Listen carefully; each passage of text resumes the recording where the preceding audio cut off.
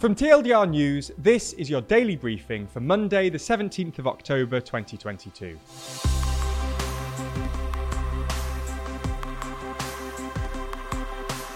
Good afternoon. Today we're going to be talking about the National Congress of the Chinese Communist Party. We'll also be discussing three of today's other important stories and discussing the controversy in the US Senate.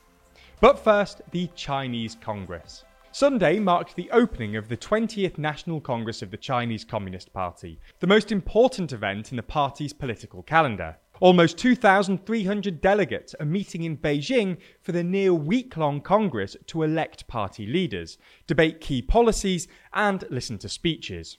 In what will be a break from a decades-long tradition, delegates are expected to hand Xi Jinping a historic third term as leader of the party and country, securing his position as the most powerful Chinese leader since Mao. The Congress, which is held every 5 years, opened with a speech by Xi, which came in at just under 2 hours. One of the more notable sections of the speech focused on Taiwan, the self-governed island that China claims as part of its territory. Xi told the party Congress that the historical wheels of national reunification and national rejuvenation are rolling forward, and the complete reunification of the motherland must be achieved. He said that we insist on striving for the prospect of peaceful reunification, but added that we will never promise to give up the use of force and reserve the option to take all necessary measures. Taiwan's presidential office released a statement in response saying Taiwan's position is firm. No backing down on national sovereignty,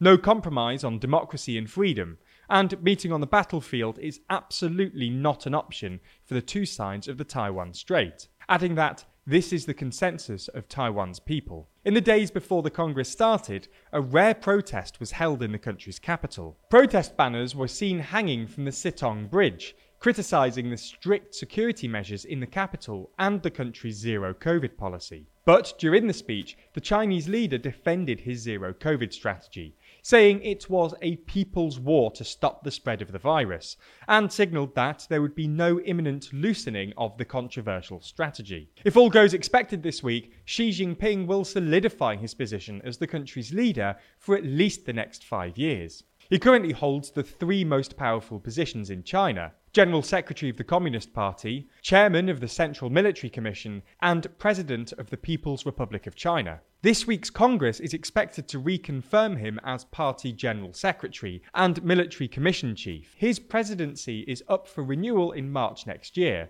when China's parliament will likely rubber stamp his reappointment. Okay, so that's the biggest story of the day, but there's a lot more going on around the world. So here's a rundown of three other stories.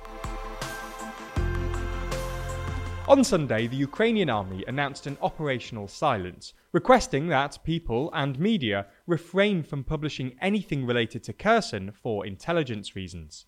This comes just a few days after it was widely reported that Russian occupying authorities in the oblast had begun evacuating Kherson city, which had been under Russian control since March. Obviously, it's hard to know exactly what's going on because, well, there's a de facto media blackout. But operational silences usually mean that Ukraine is trying to make further advances. This will probably involve advancing south along the west bank of the Dnipro River towards Kherson. As things stand, some 20,000 Russian troops are stuck on the western side of the Dnipro with no easy way of crossing to the other side. And if Ukrainians make further advances, the Russians could be forced into mass surrender. There's more on the way, but be sure to subscribe and ring the bell to make the daily briefing part of your daily routine. Or just search for us on your podcast app to listen along. Brazil is in the middle of an election at the moment.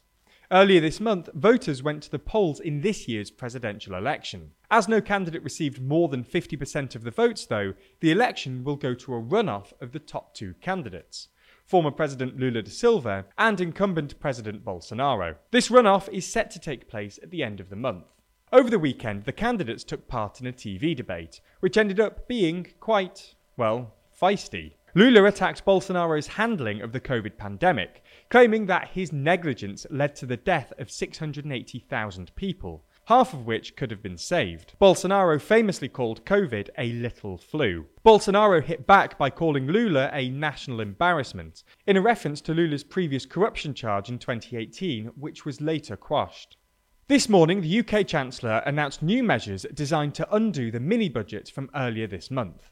The headline announcements are that the cut in the basic rate of income tax, which is expected to happen next year, and cut 1p from it, is to be scrapped, so this won't happen.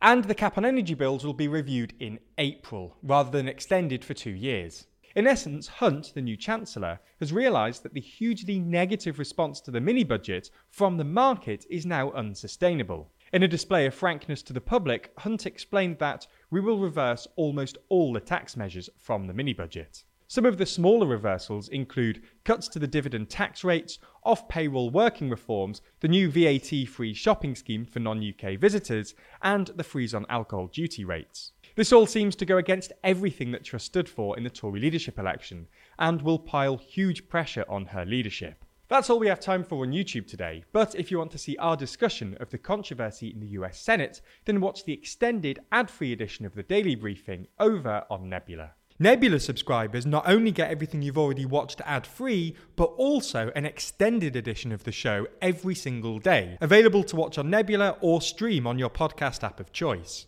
So if you want to support the channel and get a more extensive daily briefing every day, you'll want to sign up. And there's good news. Our friends at CuriosityStream, the streaming service which offers some of the best documentaries, is offering a deal whereby you can get both platforms, CuriosityStream and Nebula, for less than $15 a year. That's all the best documentaries you could want on CuriosityStream, and then more TLDR on Nebula, including the extended briefing, other full exclusive TLDR videos, and it's always ad-free.